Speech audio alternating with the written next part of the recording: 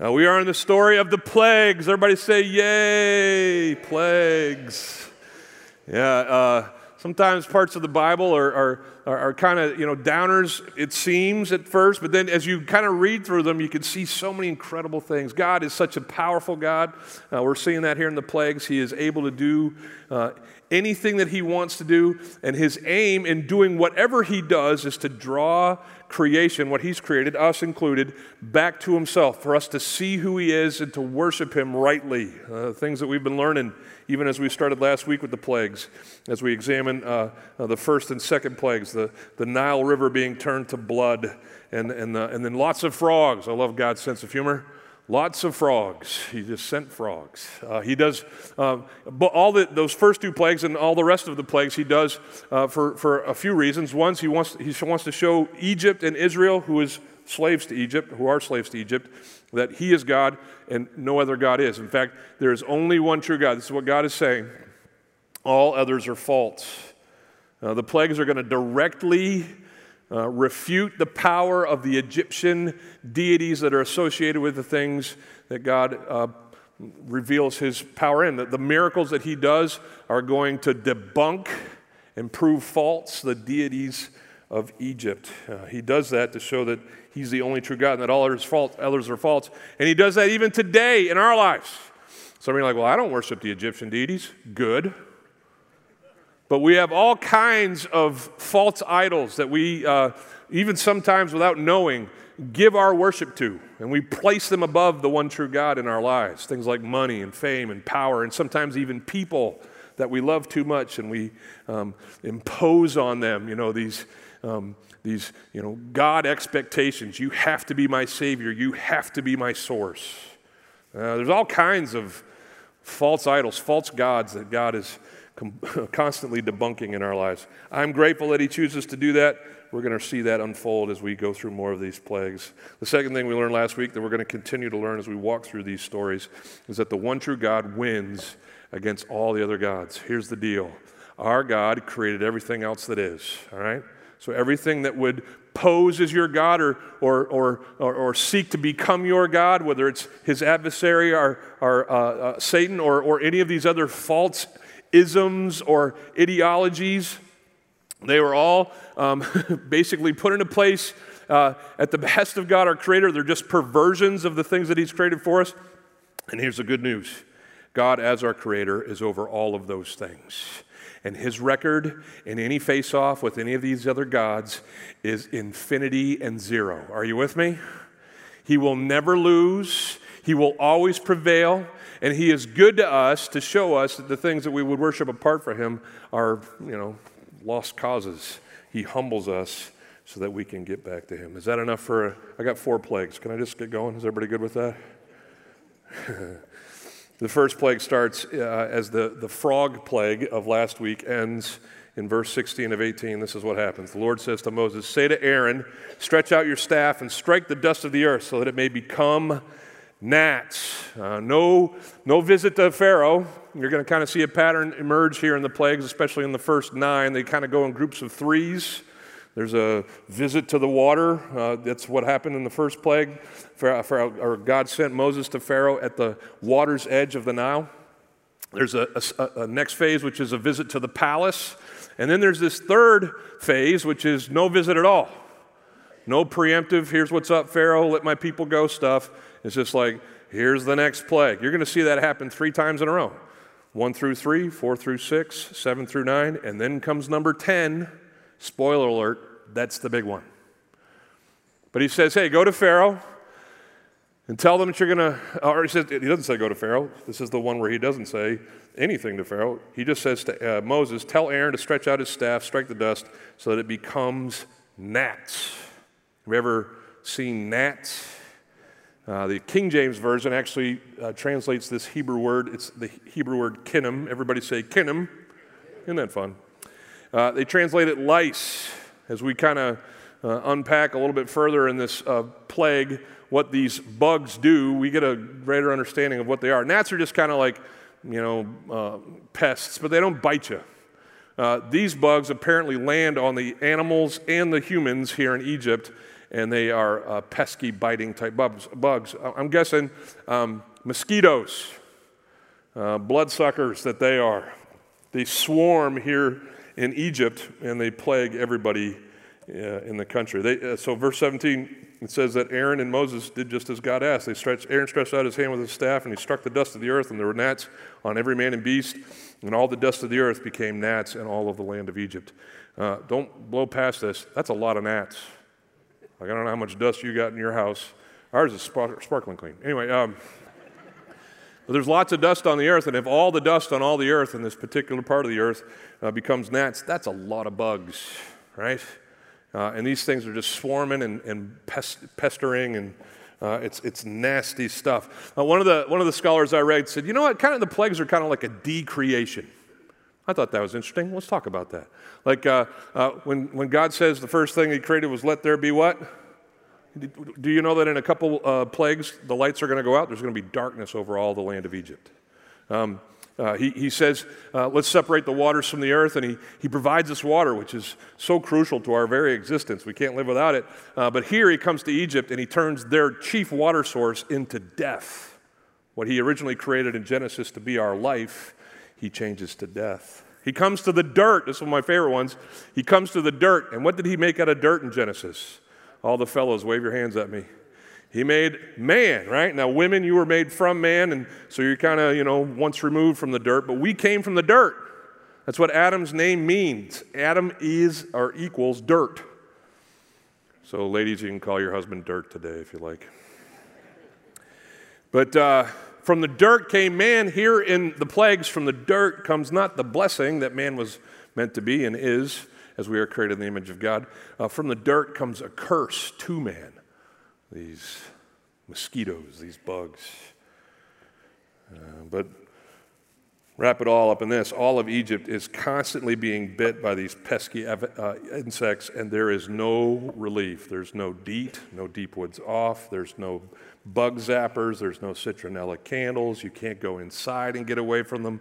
They are everywhere all the time, making you crazy. And I don't know about you. I don't like getting bit by mosquitoes. Is anybody into that? Weirdos, if you are. Anyway, like you watch some of these survival shows on reality television, like Naked and Afraid. Yes, I talked about Naked and Afraid. Anyway, they drop these people into these jungles where these bugs just are, kind of like what we see here in Egypt. And that's one of the worst parts of the 3 weeks that they're in there, is that they can't get away from these bugs. They show their skin just being, bubbled up by all of these sores. Nasty stuff. In doing any of these miraculous signs, God is showing up Egyptians' pantheon. Their gods are being shown to be powerless. And so the god that is probably being taken to the woodshed here is the Egyptian god Geb. He's the god of soil, the crops that come from the soil. They were his responsibility to make sure they had bumper crops every year. He was the protector of the soil, this verdant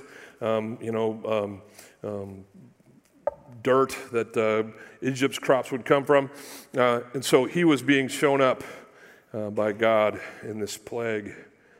But something else is going to happen. Someone else is going to get shown up as the story continues. Look at verse 18. It says, the magicians tried by their secret arts to produce gnats, but they could not.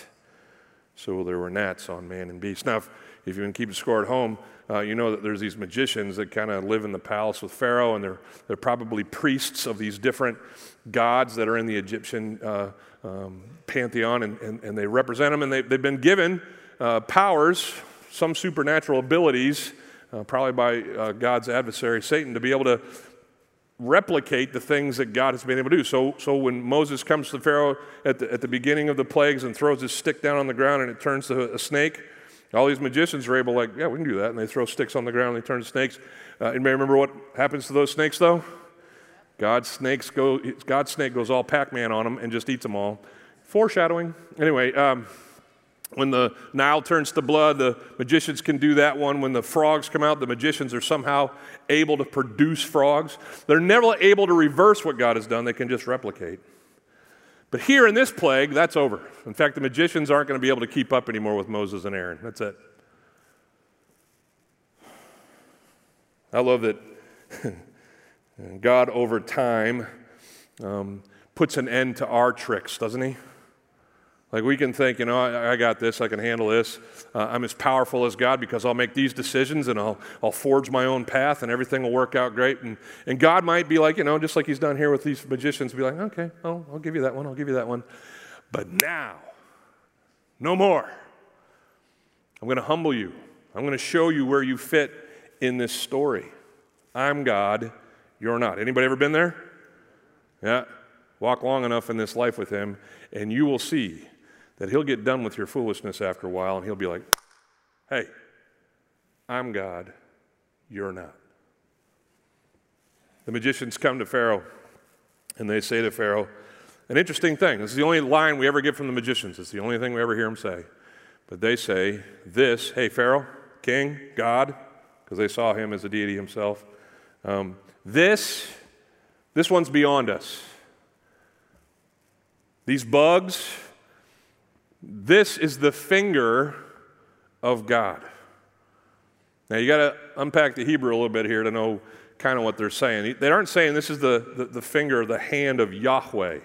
Yahweh was the official name that God had given himself, the I am that I am. That's how he introduces himself to Moses at the burning bush, and it's how he typically refers to himself when he is invoking his will, right? I am the Lord your God. I am Yahweh. Here it's the Hebrew word Elohim, another word that's used to reference God. It basically means God. And listen, even here in the Hebrew, it's plural. So it could be that these Egyptian magicians are saying, hey, Pharaoh, this is the finger of the gods. There's debates about that. But boil it all down, here's what's happening. These magicians, who are used to being the most powerful people in the land, didn't have the authority to decree like Pharaoh did, but they were able to do all these cool tricks. They felt pretty good about themselves. They came up against this one and they're like, I got nothing. This is beyond me. This is out of my ability. There's something out there bigger than us. Our culture has a lot in common with these magicians. Even today, in a world that's becoming more antagonistic to the spirit realm, most people in America still would tell you there is a God. They would say, yeah, there's a God, there's someone. The man upstairs, right? 12-step groups. He's there's the higher power. Lots of them are lumping the Judeo-Christian God in with all the other gods of all the other religions. But they're basically saying, yeah, I can't explain everything, but there's probably still something beyond me that I just don't fully understand. That's what these magicians are saying. There's something beyond me that I just don't understand. If you keep reading your Bibles, you'll see this over and over again in the stories of certain people in the Scriptures. Like you get to the crucifixion of Christ, and there's a centurion, this Roman centurion, whose post is the execution zone. The Golgotha was his place to be that day, and so he's just hanging out. And there's been this big fuss all weekend, during this Passover season about this one carpenter from Nazareth. But they finally, put down the execution decree, and he's going to be hung on this cross next to a couple thieves. And he's watching the whole thing occur. And at noon, the lights go out. Well, that doesn't happen every day. And as the day continues, it's a normal execution otherwise, but finally the guy in the middle, which we depict him as being in the middle, thieves on either side, this Jesus of Nazareth says this phrase, it's finished. And he dies. And when he dies, you watch it jump off in Matthew 27. Things go crazy. There's a big curtain in the temple. It rips in half, right? The earth shakes. Ever been in an earthquake? You stop what you're doing when the earth shakes. You take notice. And get this, the tombs, many of them situated outside the walls of Jerusalem, they shook so much that the doors flew open. And get this, The Walking Dead, not the TV show, but the actual Walking Dead took place. Read your Bibles, it's in there. And this Roman centurion surveys the scene and he says this, surely, I don't know if his wife's name was Shirley, I don't know. That's stupid. Sorry, I'm tired. Surely this was the Son of God. I thought he was just a carpenter from Nazareth. He died like everybody else does, but there was something different. The Bible tells us that the demons know who Jesus is and they shudder and quake, but they don't believe in him. You and I need to make sure that we don't settle for recognizing God. We need to get to know him. We need to understand who he is. Lots of people recognize him, but there's only too few of us that have met him and received him by faith in his Son and his work for us on the cross. I was at a wedding with Eleanor some years back. One of our best buddies that worked in our youth ministry team in Dallas finally found a wife. He was like 42 years old. He finally found his girl. They're awesome. It's just a great story. But we went back for that wedding, and he had all these connects from his business, relationships, and he had his reception in this really swanky hotel. I'm like, what are we doing here? This isn't. But we ended up having and so I got into this,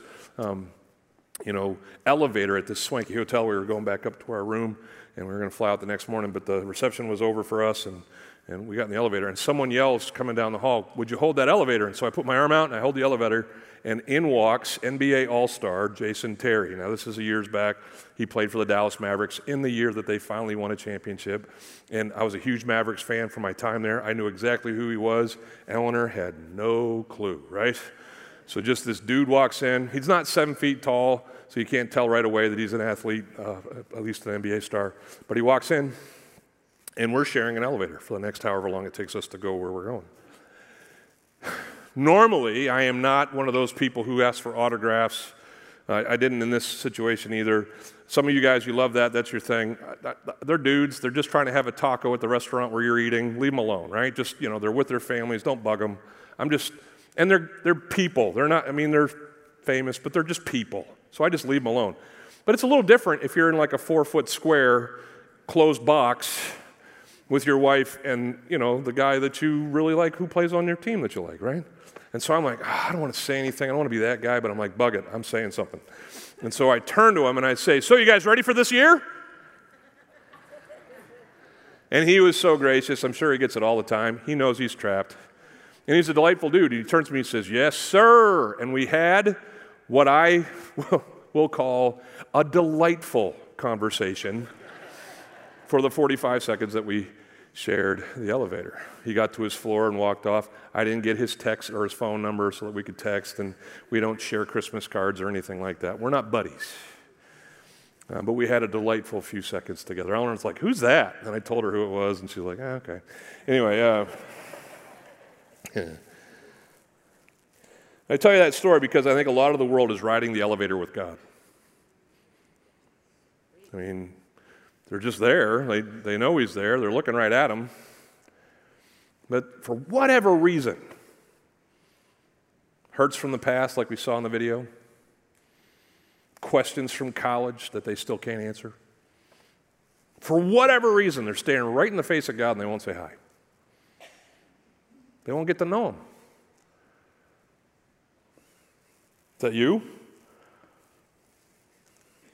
I know that's me sometimes. Whether it's in my rebellion, I don't want to listen to him and be in relationship with him, or whether it's in my fears or whatever, I forget to consult him or go to him, whatever. It happens to anybody. But there's a whole chunk of the world out there who knows of God but doesn't know him. Let's not settle for just recognizing God. Let's get to know him. And when it comes to our friends, these ones that we're praying for and the cards that we place in this can, well, let's just pray that God gives us opportunities to draw them into knowing him and not just knowing about him. Someone after our service, last service, came up to me and said, "Hey, while you were preaching in the service, I was in the prayer room receiving Christ." I said, "Well, I think that's a good way to use church. Way to go, bro." And got to excitedly talk to him about his decision. Someone sat in the prayer room with William and took this God who he was singing about or being around people who were singing about him, and they said, "Okay, this is what you know about. This is him. This is how you meet him and put your faith in him." I praise God for that. Pharaoh, once again, verse 19. And his heart's hardened, just as God said it would be, and he would not listen to them as the Lord had said. And that's how that plague ends, and pretty much all of them end. Someone wrote in last week and asked Travis and I, hey, when it comes to Pharaoh's heart being hard, was it him or was it God who hardened his heart? So this was the actual question. Who hardened Pharaoh's heart, God or Pharaoh? And we answered by saying yes.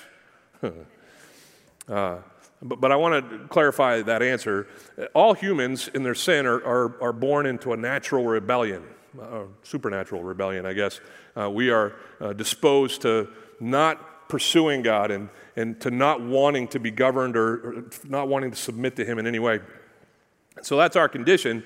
But what the Bible says here about Pharaoh and in other certain places is that God is the governor of us being drawn to himself. So if you chose God, it's because he chose you. If you love God, it's because he loved you. It actually says that in 1 John. We love him because he first loved us, right? So God is sovereign. He is the controller of us being of him and in him. Even though it's our natural bent to avoid him and rebel against him, thankfully, he overcomes that. And in his sovereignty, draws us to himself. The next plague starts like this. Fourth plague, verse 20. Rise up early, God says to Moses. Rise up early in the morning and present yourself to Pharaoh as he goes out to the water. The cycle starts again, like I referred to. And say this, thus says the Lord, let my people go that they may serve me. God never frees us to serve ourselves. He always frees us to serve him. Verse 21, or else, if you will not let my people go, behold, I will send swarms of flies on you and your servants and your people and into your houses, and the houses of the Egyptians shall be filled with swarms of flies, and also the ground on which they stand. Some are like, hey, didn't we just read this? Slightly different. If mosquitoes were like, pests 1.0, these flies, not kinim, but harobe, everybody say harobe.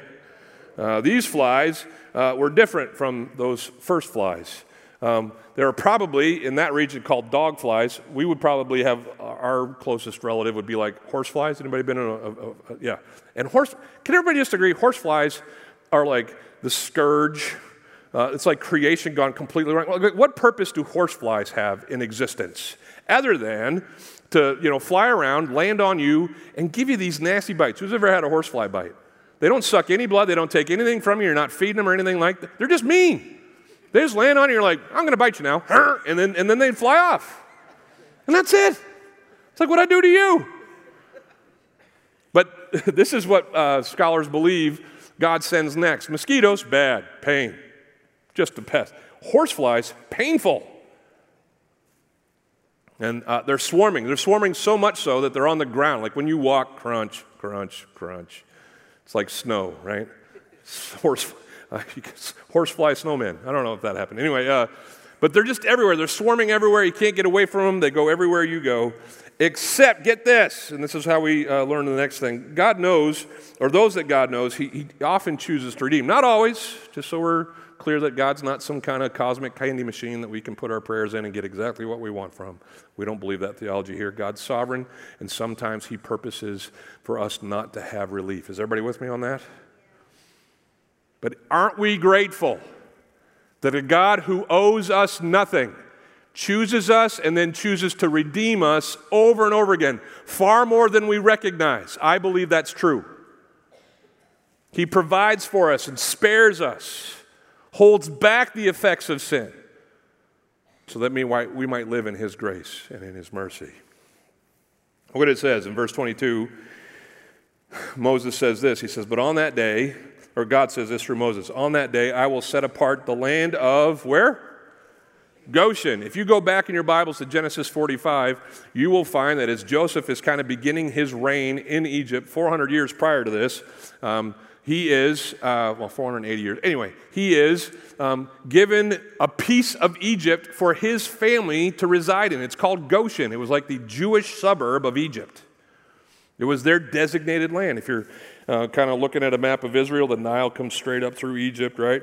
Up from Uganda and Africa, and then it kind of fingers out up into the Mediterranean Sea. Goshen's right here. And that was the designated place for the descendants of Israel. And so God says, I'm going to set apart this one region in the middle of Egypt as a no-fly zone. Thank you very much. I worked on that all week. Thank you. It's where my people dwell, and there shall be no swarms of flies, that you may know that I am the Lord in the midst of the earth. Thus I will put a division. The actual word there for division is a Hebrew word that means redemption. It's translated redemption in other places. I'll put a redemption between my people and yours, and tomorrow this sign shall happen. So if you can picture that with me, Goshen had this like invisible wall, kind of like one of those electric fences that you give your dog collars.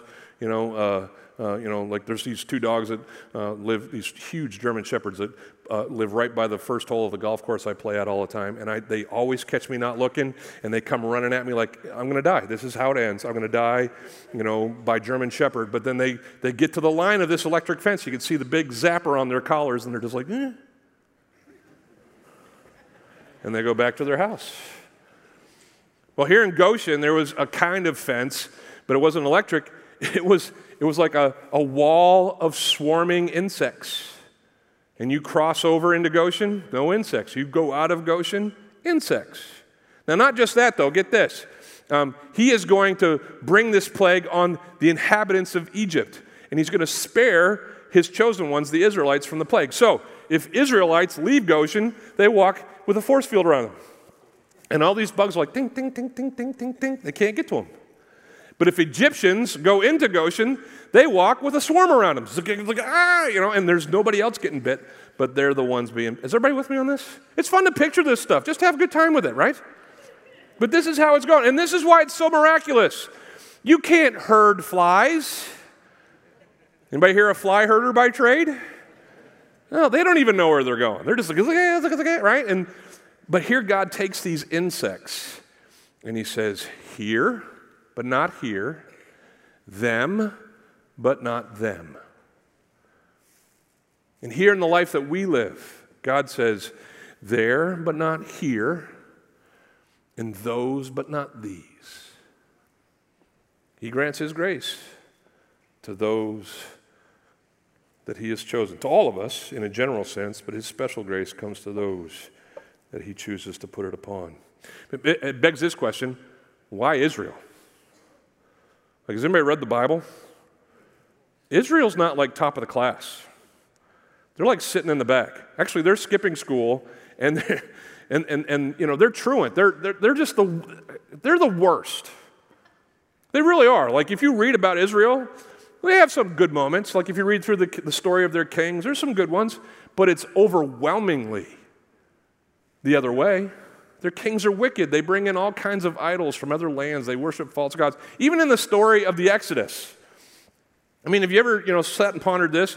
Israel is miraculously freed, spared pretty much from the last 7. They all have to go through the darkness thing, but from the last 6 plagues, they're spared. They don't have to go through it. They get spared from all those plagues. They're freed from slavery. The Egyptians throw all of their jewelries, in baubles at them. They get to the Red Sea. God parts the sea. They walk across. They're finally across on dry land. You'd think, of all the peoples that have ever existed, these ones are going to stick with God, but go forward like 3 chapters in their story, and they're sitting at the foot of the mountain of God as Moses goes up to get the 10 Commandments, and while they're waiting, this is what they decide to do. Let's take all of the gold that we've been given by Egypt, let's melt it down, and let's make a cow and worship a cow. They're the worst. So how come they're spared? How come they're freed? How come? Not because they deserve it, but God in his love chose to spare them. Don't get offended. We're the worst. Some of you are like, I am not the worst. You say that every time, and I am not the worst. I'm not going to point fingers, but I am not the worst. No, listen, the Bible describes you left and right. You and I were dead in our transgressions and sins. We're the worst. We were in league with the prince of the air. We were in league with Satan. We wore his laundry. We were on his team. We deserve nothing. And God in his grace chooses us and provides for us, not because we deserve it, but because he is an awesome, amazing, inscrutable, loving, merciful, gracious God. Full stop.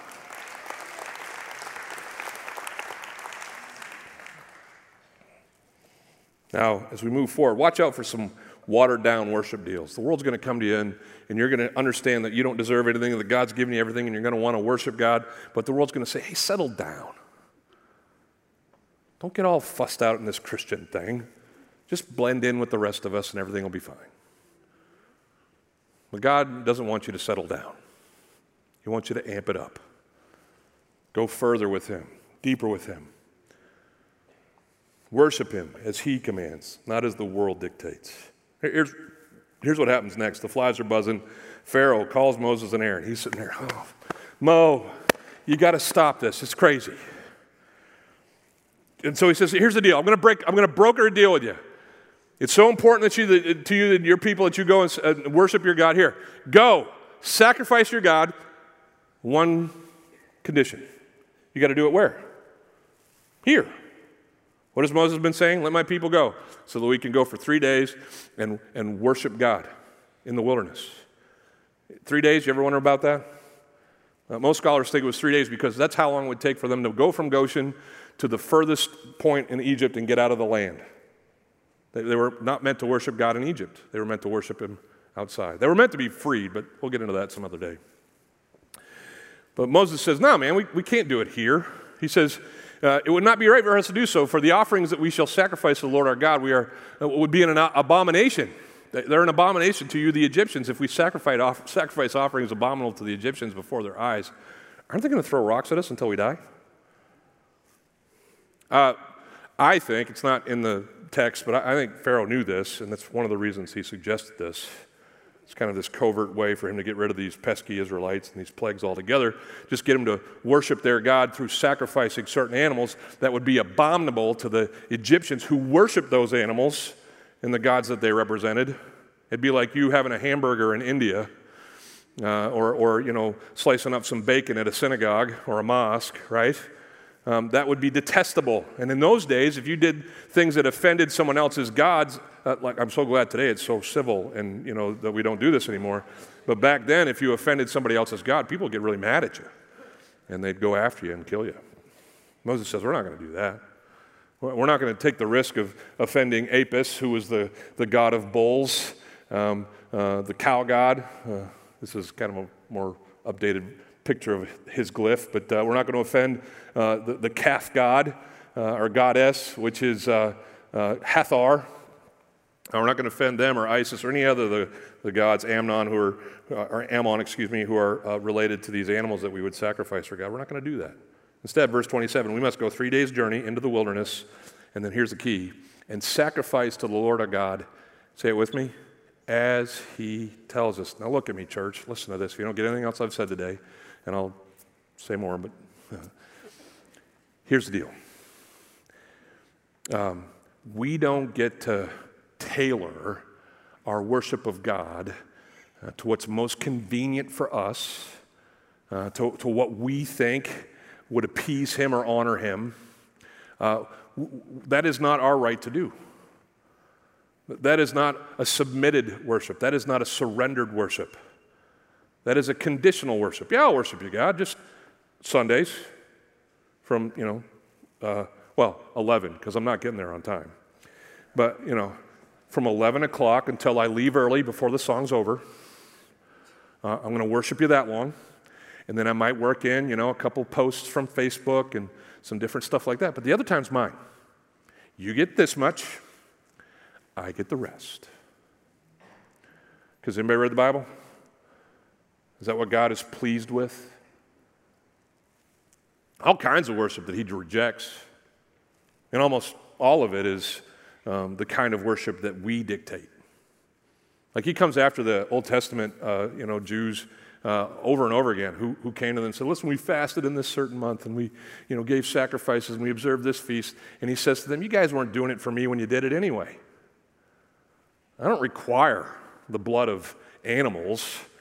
I require you and your hearts and the fullness of your worship. He says that kind of stuff. Since Since the second generation of humans have been getting worship wrong. Cain and Abel, right? Cain says, oh, I'll bring you something. Abel says, I'll bring you my best. Cain's is rejected. Abel's is received. It's still the same today. Romans informs us in some ways as to how worship is meant to work. In Romans 12, famous verses, Paul writes this. He says, I appeal to you, therefore, in light of everything else I've said, I appeal to you, brothers, by the mercies of God. That's our motivation. Worship is motivated by the mercies of God. By the mercies of God, present your bodies as a living sacrifice, holy and acceptable to God, which is your spiritual worship. Anybody heard this verse before? Some of us have. What's he saying in it? He's saying, listen, here's all you got to do to worship God. Everything.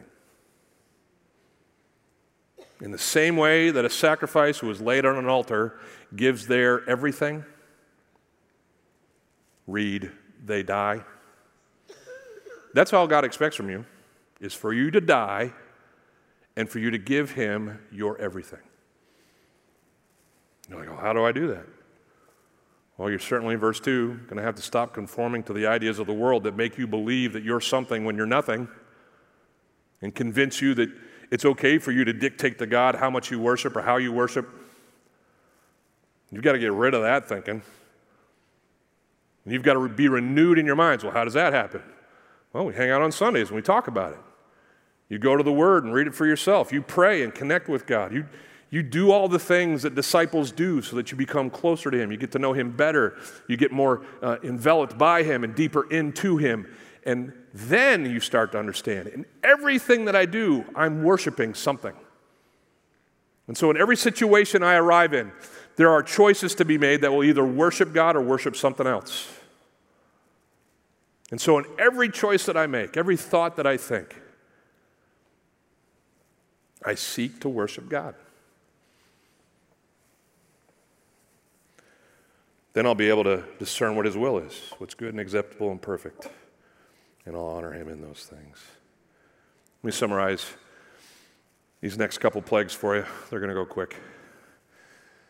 He gets done with the bugs, and he actually says, listen, you know, Moses and Pharaoh had this kind of exchange where they're not really listening to each other. Have you had that conversation?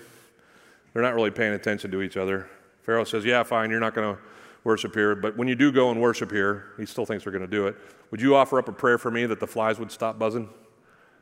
And Moses says, yeah, man, but remember, last time you said you were going to let the people go if I prayed and God would relent, and you got to remember to do that. And Pharaoh's like, yeah. So Moses goes and he prays, and the flies stop, and Pharaoh does what Pharaoh does. He says, I was just kidding. You guys got to stay. So Moses comes again, this time to the palace. He says, Pharaoh, let my people go so they can worship God in the wilderness. And Pharaoh says, no, we're not going to do that. And Moses says, well, if you're not going to do that, here's the deal. God's going to inflict the livestock of Egypt. Now, he's not going to let this affliction, this mad cow disease or whatever the equivalent is, he's not going to hit the cows of Israel so that you can see that God is protecting those that he chooses, but it's going to hit your livestock, and so it does. And it tells us that Pharaoh sends. It says Pharaoh sent, and it came back to him that it was just as Moses and Aaron had said. Pharaoh's supposed to send the children of Israel out, but Pharaoh sends out investigators instead. And he gets back this irrefutable evidence. Yes, Pharaoh, it's just like they said. And still, he won't believe. Why?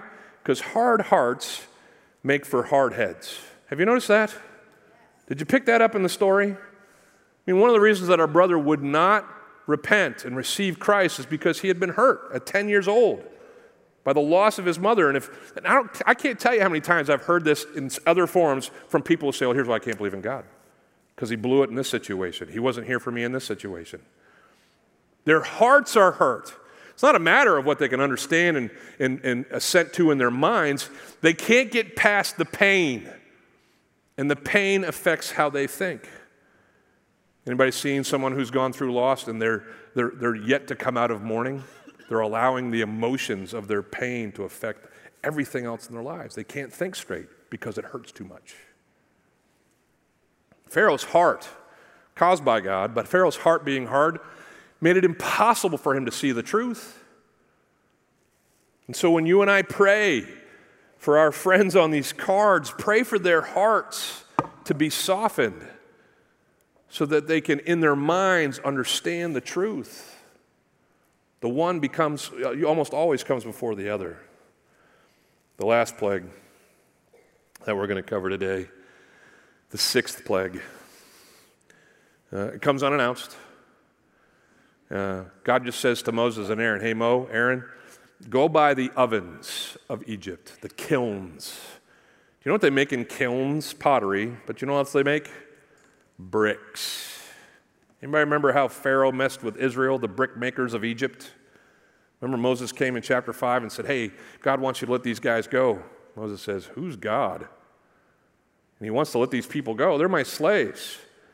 You know, for this to even be an idea in their heads, they must not be working hard enough. So I'm going to require the same amount of bricks from them, but they got to go collect their own straw. Is anybody here for that sermon? Right? And so here at these ovens, the oppression of Pharaoh is seen in the lives of Israel. No wonder then God says, you know what, let's use the ovens. That'll be a good twist. Go to the ovens, Moses. Go to the ovens, Aaron. Reach in there and grab the soot, the ashes. And I want you to take it and I want you to throw it up in the air. Magicians of that day would do this all the time. It's kind of like one of those, deceptive look over here things so they could do their trick over here. But it's not going to be a trick. It's not some kind of illusion. I want you to throw it up in the air. And when that dust settles on the people and the animals of Egypt, they're going to break out in boils. Okay, bug bites are lousy. Agreed? You ever been so sick that your skin pops out in pustules and it boils over? You feel like you're on fire, is what I read. It's like when you had a broken arm as a kid and it got all itchy in there. And you just couldn't stand it. Oh! You just thought you were going to come out of your own skeleton, right? Well, multiply that by however many hundreds of thousands of, and that's what boils are. They're just painful. They were so painful, it tells us in this story, that the magicians who would normally come out to greet Moses and Aaron in the wake of their latest plague couldn't even get out of bed. They couldn't even stand up to go and face their foe. And so Moses comes to Pharaoh and he says, hey, Pharaoh, how about now? and Pharaoh still won't relent. Listen, as we close today, can we all agree that it's best in life that when life gets hard, it's best in life for us to choose to listen to and lean into God? See, Pharaoh was plagued by God, and it turned his heart even further against him. God willed it, but that's what happened. And I see that happen all the time. Anybody seen that in some of the friends that they've got listed in here? God wouldn't heal, he wouldn't provide, he wouldn't save, and so I don't need him. That's not why God allows suffering. God allows suffering not so that we run from him, but that we would run to him. Job figured that out. Anybody remember the story of Job? Job's this incredible story. It's basically a wager, a contest. Satan comes to God and says, God, if you would just take your hand of grace away from this guy, Job, who is one of your favorites, I bet you I could do things in his life that would lead him to just cursing your name. And God says, I don't think that'll happen. Go ahead. And so in chapter 1, Satan gets busy and he takes everything that Job has essentially away from him. All of his riches, his family dies, his kids all die. All he's left with is his wife. Yay, because she's a piece of work, right? And she comes in as Job and she are mourning the loss of their family and everything that they have. And she just says, curse God and die. That's her one line. Curse God and die. And in chapter 1, Moses says this, naked I came into the world, naked I shall return. Blessed be the name of the Lord. He's not going to curse God. And so Satan comes to God in chapter 2 and he says, I took all of his externals away, but let me mess with him personally. If you let me take his health, he will curse your name. And God says, okay, you can do anything you want, just don't kill him. And so Satan inflicts him, you might want to guess, with boils. This is apparently a real bad whatever it was. It tells us that Job was so pained, so wrought, that he took shards of pottery and he would just scrape his skin to just try to get these boils to burst and to find relief. And so here comes his wife, verse 9. Look at you. God has forsaken you. He's not real. He's not powerful. Curse his name and die. It's her one line. And Job says in verse 10, "Ah, you speak as one of the foolish women would speak." And then he says this, wow. "Shall we receive good from God, but not receive evil?" Now some are like, God brings evil? No, but God removes his grace, and a world that is wrought with evil brings evil in Job's life. But Job gets it. He's a good theologian. He understands that if I'm going to worship God in the good times, I'm certainly going to hold on to God in the hard times. He's still God. He hasn't changed, just my circumstances have.